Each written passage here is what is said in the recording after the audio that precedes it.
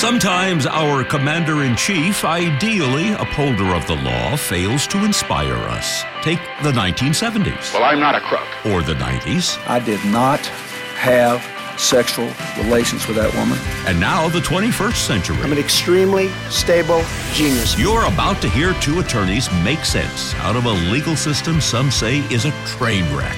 Here are Royal Oakes and Connor Oakes. This is Too Many Lawyers.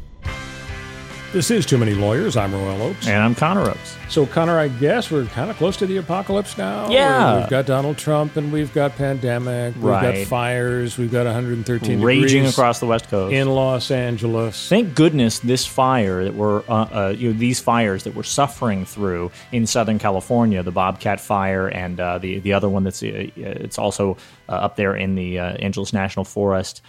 Thank goodness that they didn't happen on the days when we had 118 degrees here in SoCal. It would have been a bad confluence of events. Yeah, it's a mere balmy 95 with ash raining from the sky. So really, this is normal September for us. 15, 20 years from now, we're going to look back and laugh at all this, I think. One hopes.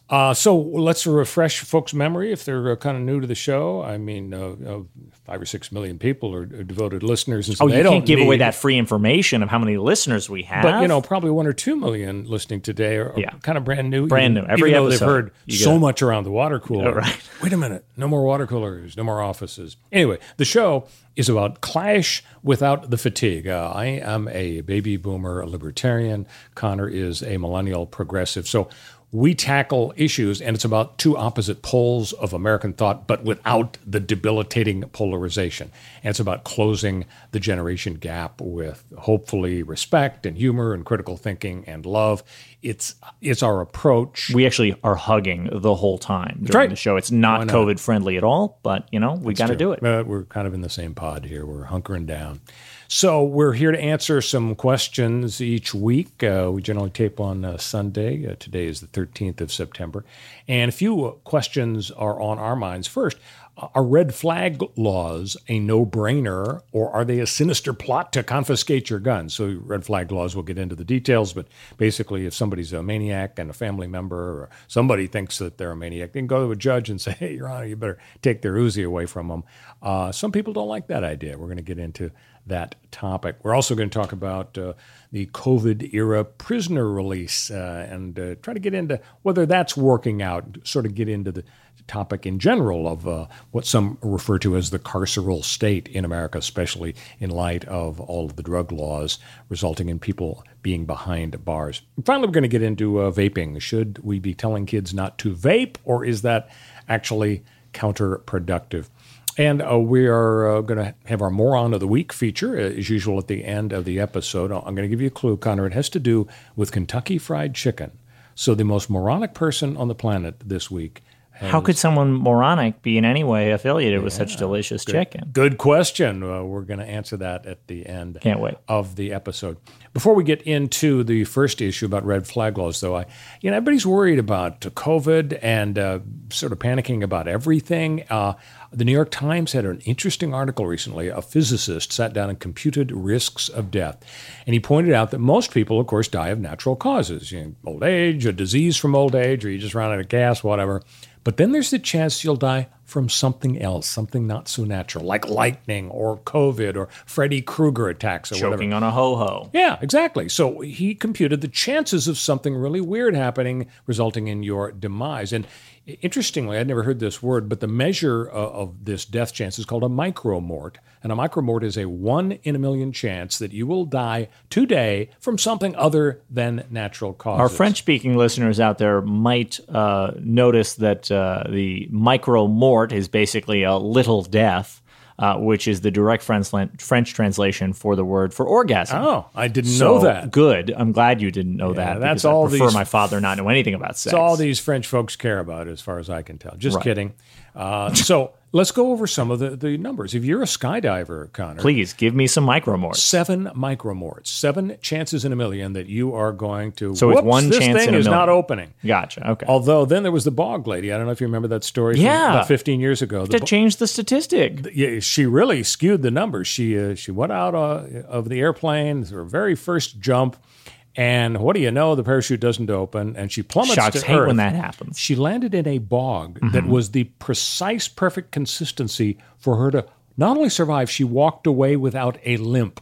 Incredible. So if you land on soft, cushiony mattresses with cotton that Right. you go down 800 feet, you'd probably be okay. Right. If you land on water or concrete, you're not going to be okay. Done. The bog was the perfect consistency. Amazing. So yeah, she probably didn't.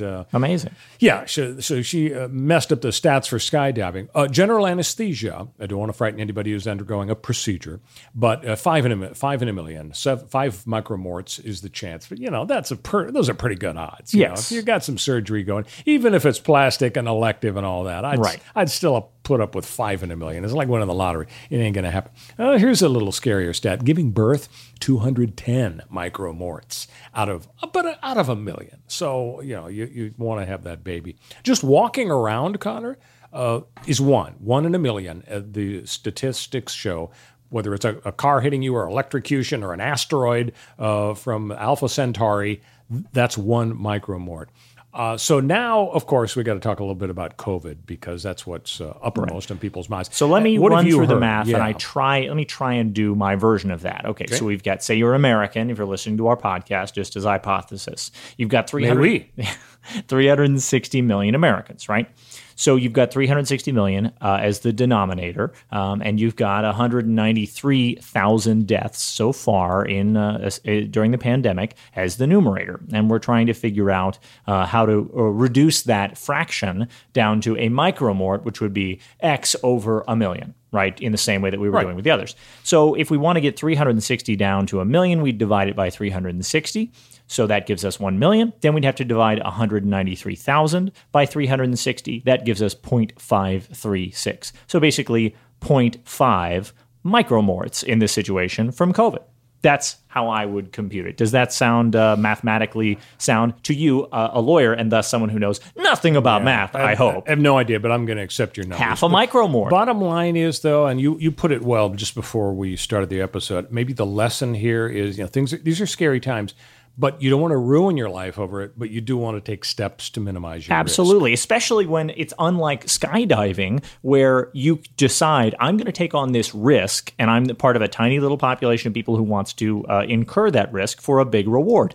And instead, on the other side of things, you've got COVID, which shouldn't, ruin your sleep and make you miserable all day, every day, thinking, oh gosh, what if I get it? But your choices affect other people's micromorts that they have to incur. You wearing a mask reduces other people's danger. I actually saw a very cool report on a breakdown that explains how masks are even more effective than we think. As you get more and more people in the population wearing masks or taking other precautions that protect other people, but masks are a great example of this. Say if I wear a mask, but I'm only part of half the population that wears a mask, that means that 75% of interactions with people as they are distributed randomly around the world interacting with each other, 50% wearing masks and 50% not, 75% of interactions involve one of the two parties wearing a mask because you got mask, no mask, no mask, great. Now mask, you are scaring mask, us. mask.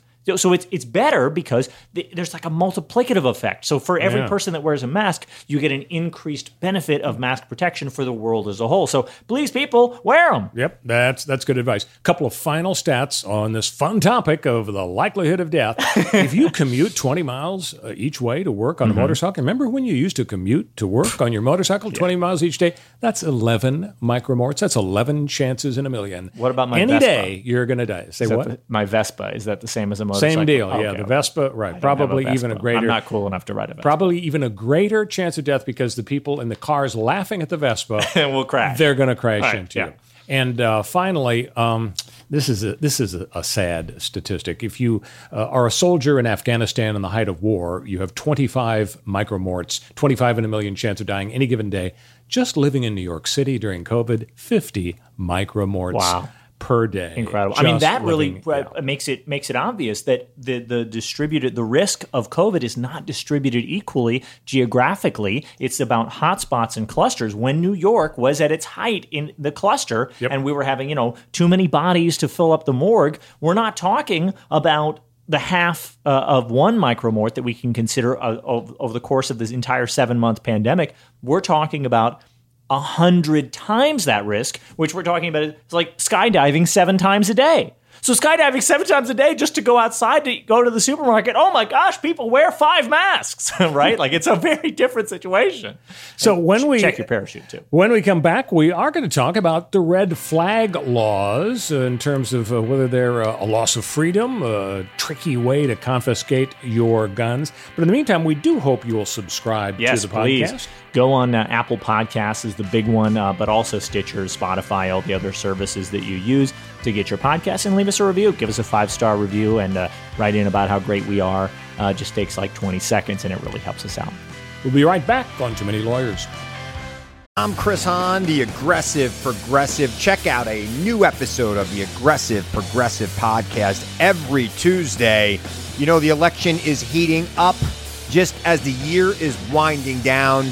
Stick with me. I'll tell you the truth as I see it. Download the Aggressive Progressive on Pandora or wherever you get your podcasts.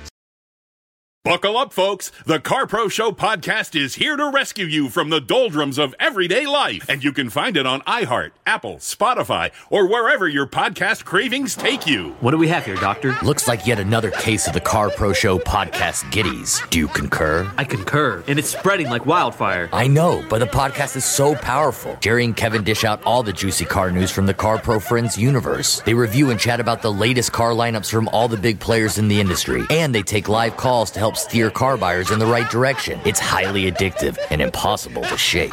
Do we alert the press? Are you crazy? If more people discover the CarPro Show podcast and its cornucopia of car curriculum, this thing will spiral out of control. Listen to the CarPro Show on iHeart, Apple, Spotify, or wherever your podcast desires take you. Brought to you by CarPro.com, where you now have a friend in the car buying business. CarPro.com. This is Too Many Lawyers. I'm Royal Oakes. I'm still Connor Oakes. So red flag laws, Connor, they let the cops and family members go to the court and say, Judge, sorry to bother you, but whoa, you won't believe what Bert's doing at home or down the street. I think you ought to take his gun away from him. He's a danger to himself and others. So as of a couple of months ago, April to be precise, 2020, 19 states and the District of Columbia had these red flag laws. Oklahoma is the only anti-red flag law state. It bans the state, all the cities and the counties in Oklahoma from even thinking about enacting these red flag Right, the thought laws. is this is like a Minority Report situation. These are pre-crimes. You're saying that The this Tom person... Cruise movie. Right, somebody is going to try to take my guns away because they just think I'm a weirdo or don't like the way I act or something else. And gosh darn it, this is America. It's the land of freedom and grits or whatever. I don't know what this is the land of. We got a lot of things that we're the land of, but freedom's definitely on the list. I saw my cousin Vinny. This is the land of grits. Land of grits, absolutely. And they always take the same amount of time to cook. So this is dangerous because people are going to take away my guns on, what, suspicion? Just because I'm vaguely suspicious? Don't we all remember that 30 Rock episode where Liz Lemon is so hyped up on post 9/11 fervor that she's calling Homeland Security on the guy across the hall from her, and he ends up getting imprisoned by jackbooted thugs, and all he was doing was practicing for The Amazing Race. He really wanted to be a contestant on his favorite American TV show. So the history of this is... is that too convoluted and too in-depth? No, Okay, that's a good background. Thank But here's kind of how we got into this red flag law situation.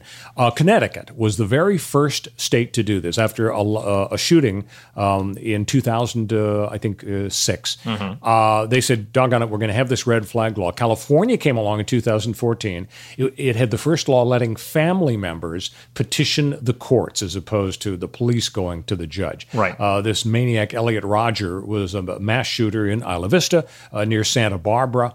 And I know, Connor, you were going to school there at that time. Yeah, I had just can only graduated. imagine. I was in grad school, I was in law school, but I still had friends who were underclassmen and women to me, so younger than I, who were still going to school up there, and who I knew through the secular student union and through the newspaper that I had written for, and on the rowing team, and people who were younger than I, and it was very scary time. Of course, it made everything so personal. I mean, obviously, I was personally safe. I wasn't there, but it was. You were in the ivory tower of USC Law School.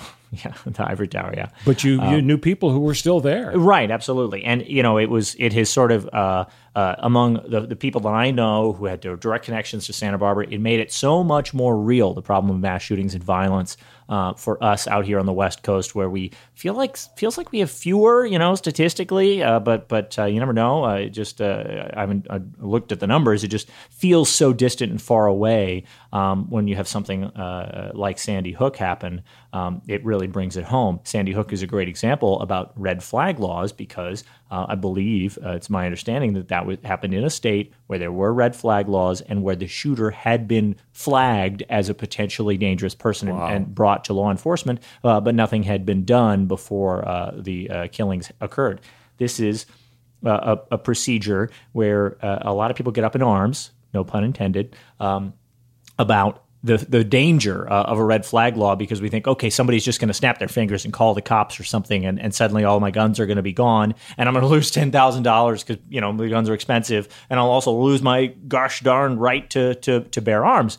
But it's actually a process. It's a process where you go to a court and a judge has to hear the arguments in favor of saying, look, judge, we need the extraordinary remedy of taking away somebody's personal private property, either for the short term or for the long term, depending. And they've got to make legal arguments in a court of law to back that up. And here's some of the specifics. California, for example, it allows, as I mentioned, the cops to petition to remove guns for up to 1 year. In Oregon, anybody living with a gun owner may go to the court and petition.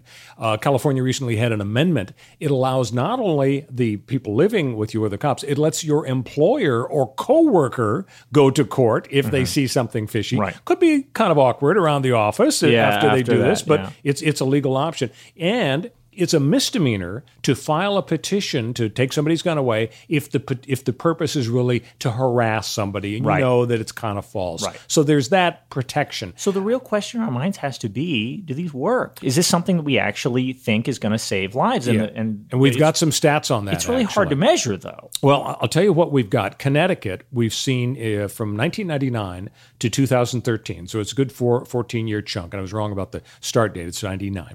Okay. Connecticut had 762 removals of guns, and the experts estimate we had one averted suicide for every 10 seizures of guns. Okay, so that is something we can actually really measure scientifically. While we can't say how many, Sandy Hooks or Isla Vista shootings do we have, or, whatever other black swan, extremely rare events are supposed to happen in a month or a year, suicides are so unfortunately common that we can at least track the incidence over a period of time, like a year, and say how many times did we confiscate somebody's gun with a red flag law versus how many times did somebody kill themselves with a gun that they own. And it is frustrating because, as you're suggesting, we have a better handle on what these red flag laws have done regarding suicides than shootings. Now, in Indiana, there was a journal, Psychiatric Services, did a study. They saw an 8% cut in suicides.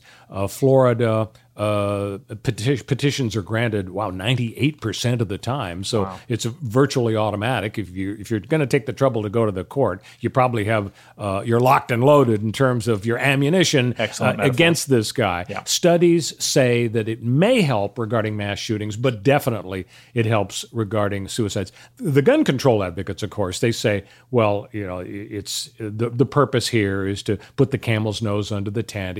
People want to take our guns away from us.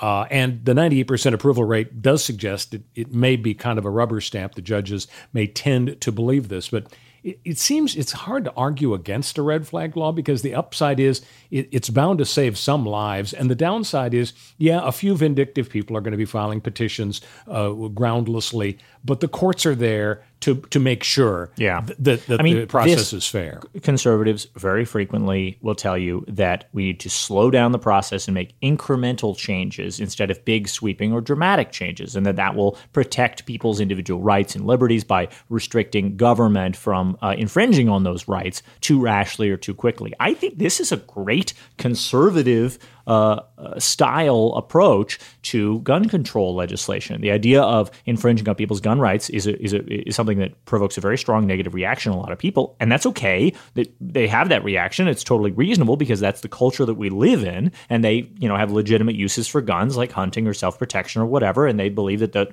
makes them safer to have guns in the house, etc. So how do you affect the rate of suicides of Americans in this country, or maybe even the rate, potentially, it could also help with mass shooting type events that are these horrific events we want to stop? Well, we want to take things really slowly and put in a judge and law enforcement. This is law enforcement, not classically anti-gun, folks out there. And law enforcement mediates this. So you've got a process where law enforcement is the first line of defense against a frivolous claim, and then you, after that, have to go through a judge who makes the determination that this person has, and they're usually most often used for people who are suffering from something that impairs your judgment, like alcoholism or dementia. And then you have the potential for a person's gun to be taken away, potentially only for a short period of time after that. That sounds like an incremental change that I think conservatives can get behind. And right now, of course, groups like the NRA and other gun rights organizations are just going to oppose largely any gun control legislation because that's what their job is, their purpose is to do. But I think that the bulk of conservatives out there who understand that guns are connected to suicide and that guns in the home of the average American increases the risk of suicide of someone in that house might say, hey, this is a good thing for mental health. Yeah, I think that's right. I think the difficulty we have is that the hardcore NRA types, a lot of people really feel that the secret agenda of the progressives who are trying to take control of the nation is to just get rid of all gun rights and get rid of the Second Amendment, get some justices in there that'll change the Heller opinion out of the Supreme Court. And as a result, they push back. The conservatives push back against reasonable steps because they know they just have to fight. They're going to lose some battles. But in reality, the best thing is nobody should want crazy people, violent people, criminals to have guns. Nobody should want people to have certain weapons, bazookas, machine guns. So you have to have reasonable regulations. And one form of reasonable regulation really is to make sure that these red flag laws go into effect on a reasonable basis. 85% of voters have said in polls it is okay for cops to take guns from folks who judges say are dangerous. And even on the federal level, 75% of the people say, let's not just do it on the state level, let's do it with the feds as well. So I think that's kind of the wave of the future. That's good. When we come back, we are going to talk about prisoner release during COVID and the carceral state in general. So stick with us on Too Many Lawyers. Buckle up, folks. The CarPro Show podcast is here to rescue you from the doldrums of everyday life. And you can find it on iHeart, Apple, Spotify, or wherever your podcast cravings take you. What do we have here, Doctor? Looks like yet another case of the CarPro Show podcast giddies. Do you concur? I concur. And it's spreading like wildfire. I know, but the podcast is so powerful. Jerry and Kevin dish out all the juicy car news from the CarPro Friends universe. They review and chat about the latest car lineups from all the big players in the industry. And they take live calls to help steer car buyers in the right direction. It's highly addictive and impossible to shake. Do we alert the press? Are you crazy? If more people discover the CarPro Show podcast and its cornucopia of car curriculum, this thing will spiral out of control. Listen to the CarPro Show on iHeart, Apple, Spotify, or wherever your podcast desires take you. Brought to you by CarPro.com, where you now have a friend in the car buying business. CarPro.com. I'm Chris Hahn, the Aggressive Progressive. Check out a new episode of the Aggressive Progressive podcast every Tuesday. The election is heating up just as the year is winding down. Stick with me. I'll tell you the truth as I see it. Download the Aggressive Progressive on Pandora or wherever you get your podcasts. This is Too Many Lawyers. I'm Royal Oakes. I'm Connor Oakes. So should we stop releasing felons because of COVID? It's been a big controversial question. About 18,000 convicts have been released across the United States in 20 states during COVID. California is on track for a pretty high chunk of that. Most of the releasees have been nonviolent criminals, but there have been reports of rapes and murders. Convicted registered sex offenders have been released. And so, reminiscent of the Willie Horton controversy back in the day when Governor Dukakis was running against George Bush the Sr. in 1988 for president, one of the problems Dukakis ran into is that he had a weekend furlough program for Massachusetts crooks in prisons, and one who had been convicted of a homicide crime, Willie Horton, was let out for a weekend furlough, and what do you know? He went out and committed further crimes, murdered folks and so on, and Dukakis paid the political price. I don't know that is really going to turn into a big political issue here. I guess one question, Connor, is whether we have the sense that there is going to be some fallout for the presidential race. And a related question is the one that you have mentioned before we started the episode, and that's just looking at, in general, the issue of the role of prisons, especially with respect to people of color, in this society. Yeah, I think prisoner, it's just kind of like the gun rights issue we just talked about, that there are a lot of people who are pro tough on crime policies, for whom the idea of letting folks out of prison for any reason early is just scary and bad and wrong, and they don't want to do it. On the other hand, we have people who are opposed, as I am, to sort of the perpetuation of the carceral state, where we over-criminalize people and we over-police people, and the end result of that is that our biases get amplified by the power that we hand over to law enforcement, and they end up sort of putting those biases into action in discriminatory ways. And the carceral state being the natural outcome of tough on crime policies, we think to ourselves, it's probably just a good idea to be letting folks out of prison anyway, and this COVID is, air quotes, a good excuse to do it. Now, that's doesn't mean that people aren't actually dying of COVID. It's just that I am already in favor of prisoner release programs, and so of course I'm going to be in favor of this one, in the same way that somebody who's tough on crime is probably going to be against this one. Now, the real facts here around COVID are startling and frightening. COVID in prisons is a horrifying reality. The idea that you've got people trapped in prisons, groups often who are at the highest risk, men, minorities, the highest risk medically and statistically to suffer from COVID, to suffer long-term effects of COVID, and even to die of COVID. These are people who desperately need our help and attention. They're people who are often forgotten, out of sight, out of mind. It's very easy to have somebody be trapped in a prison and not think about that person. The mentality is you've done something serious and wrong, lock them up and throw away the key. This is a great opportunity to actually talk about a new book by a professor of mine who I was lucky enough to have as a professor in law school. His name is Jody Armour, and he's a professor at USC Law School. And he wrote a book that I will refer to as End Theory, and it's about the carceral state generally. It's very autobiographical. There's a lot in there about his own life and his father's life. And it's frankly it's an inspirational read, but it's also very thought provoking. He points out it's his position that the notion, this false dichotomy between nonviolent low-level offenders and violent serious criminals, that is a false dichotomy that even liberals like myself often trip up and fall into, where we start saying things like, well, we could solve the problem of the carceral state if only we stopped over-criminalizing low-level offenders and people who have, just the tiniest amount of drugs, and is that really a serious crime? Is it hurting anybody? It's only victimless crimes. If we just let them out of prison, especially in this time of COVID, then we would just solve the carceral state problem.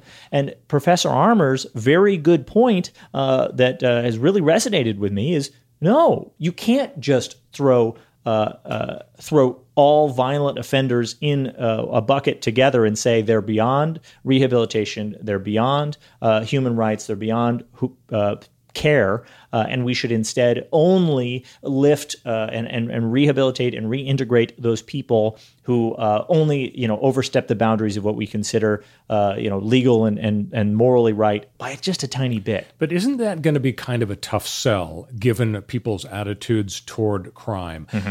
As a libertarian, I think we ought to get rid of the drug laws. And if we, for example, let people go who have been convicted of drug crimes, that would go a long way to reduce the incarceration rate.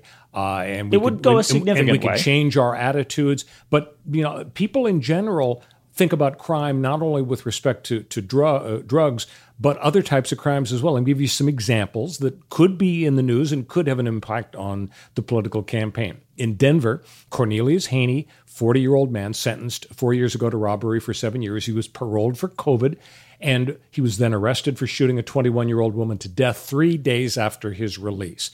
Tampa, Florida, Joe Williams, age 26, he was released because of COVID, burglary, felony, possession of gun, drug offenses. 1 day after his release, he allegedly shot and killed a guy. And finally, Ibrahim Bouachi in Alexandria, Virginia, was in jail on rape charges, strangulation, abduction, jailed without bond. He was released because of COVID. The judge said, hey, only leave home to meet with your attorneys or court officials. And now a woman is testifying, who was testifying against him in a pretrial hearing, accusing him of rape. He shot and killed his accuser. So people are going to hear stories like this. Yes. I don't think you're going to be changing people's general attitudes about crime. And you're right, and it's unfortunately tragic, a tragic reality of the human mind and the way that we love and obsess about stories, that we will hear a story like that and put a lot of weight on those 3 incidents that you just gave, or even the 30 incidents or the 300 incidents. But there are 360 million people in this country, as we were discussing earlier about COVID, and there are a lot of people in lots of prisons who have been imprisoned for crimes, both serious and not serious, for nonviolent or violent offenses. When we think about other statistics that might capture our brains in the same way as a story, perhaps even, and say, there's one statistic that has really stuck with me.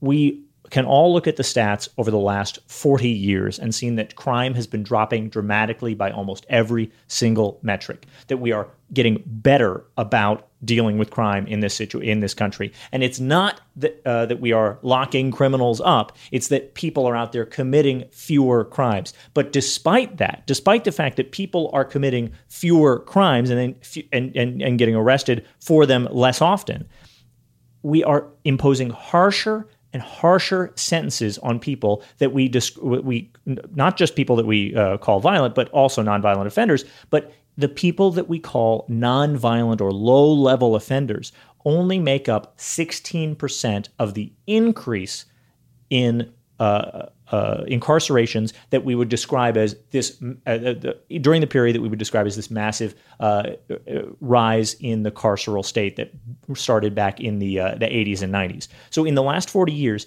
16% of the rise in incarcerations is from low-level offenders. That leaves 84% of the rise of incarcerations from people who are not low-level or minor drug offenders. This is 84% of people. Well, you can have the societal debate as to whether we're incarcerating too many people. Right. And certainly you can have the debate about racism, which is absolutely on the front burner as a result of the whole Black Lives Matter phenomenon this year. But, at the end of the day, I think it's going to be a tough sell to convince the public to significantly reduce the level of punishment that people get. But remember that you're right. And like I said earlier, stories are always going to beat statistics. But just think about the fact that we've got less crime happening, but we've got a massive rise in incarceration. And so we have 84% of the massive rise of incarceration is people who we are calling violent offenders who've committed dangerous crimes. And this is a group of people that Professor Armour points out, I think rightly, we need to break down the wall between them and the good ones that we describe as the nonviolent offenders. We have to have empathy and compassion and understanding of where these people came from, why they did what they did, how we rehabilitate them, how we reincorporate them into society, how we destigmatize. You can't argue with any of that, but on the other hand, the fact is so many more crimes get committed than get caught. In that sense, why should we worry about incarcerating too many people? Because, we have a long ways to go before we catch everybody. while you're right that many crimes go unsolved, largely because the police are not an effective tool for solving crimes, they're a much more effective tool social for workers having send guns. in the social workers. Social workers prevent crimes. Cops try and fail to solve them. Right. So in that way, yes, I would say send in the social workers. But at the same time, we could see that, yes, we might think, well, since there are crimes that go unsolved, we should just keep locking people up infinitely until they are solved. As a libertarian, you probably say that this is a massive expenditure of, unjustly taken tax money that we're spending. The question is that worth it? Is it accomplishing something? Is it doing something? And the answer that the studies show is that it's not. It's that our crime rate is going down for other reasons, largely that people are being raised out of poverty in many different circumstances, and thus they're less likely to commit crimes of desperation and need. And it's really not about, well, just throw more people in prison. It's throwing more people in prison and destroying local communities and, taking people out of the workforce and then sticking them with criminal records that will ruin their entire lives so that recidivism rates are extremely high. That's what's causing all these more crimes. And so not doing that will actually make the crime rate go down and the world a better place. And I think we ought to consider the ban the box ideas where you prevent employers from learning everything about people's past criminal activity. Yeah. And it's wonderful news that the crime rate is down, but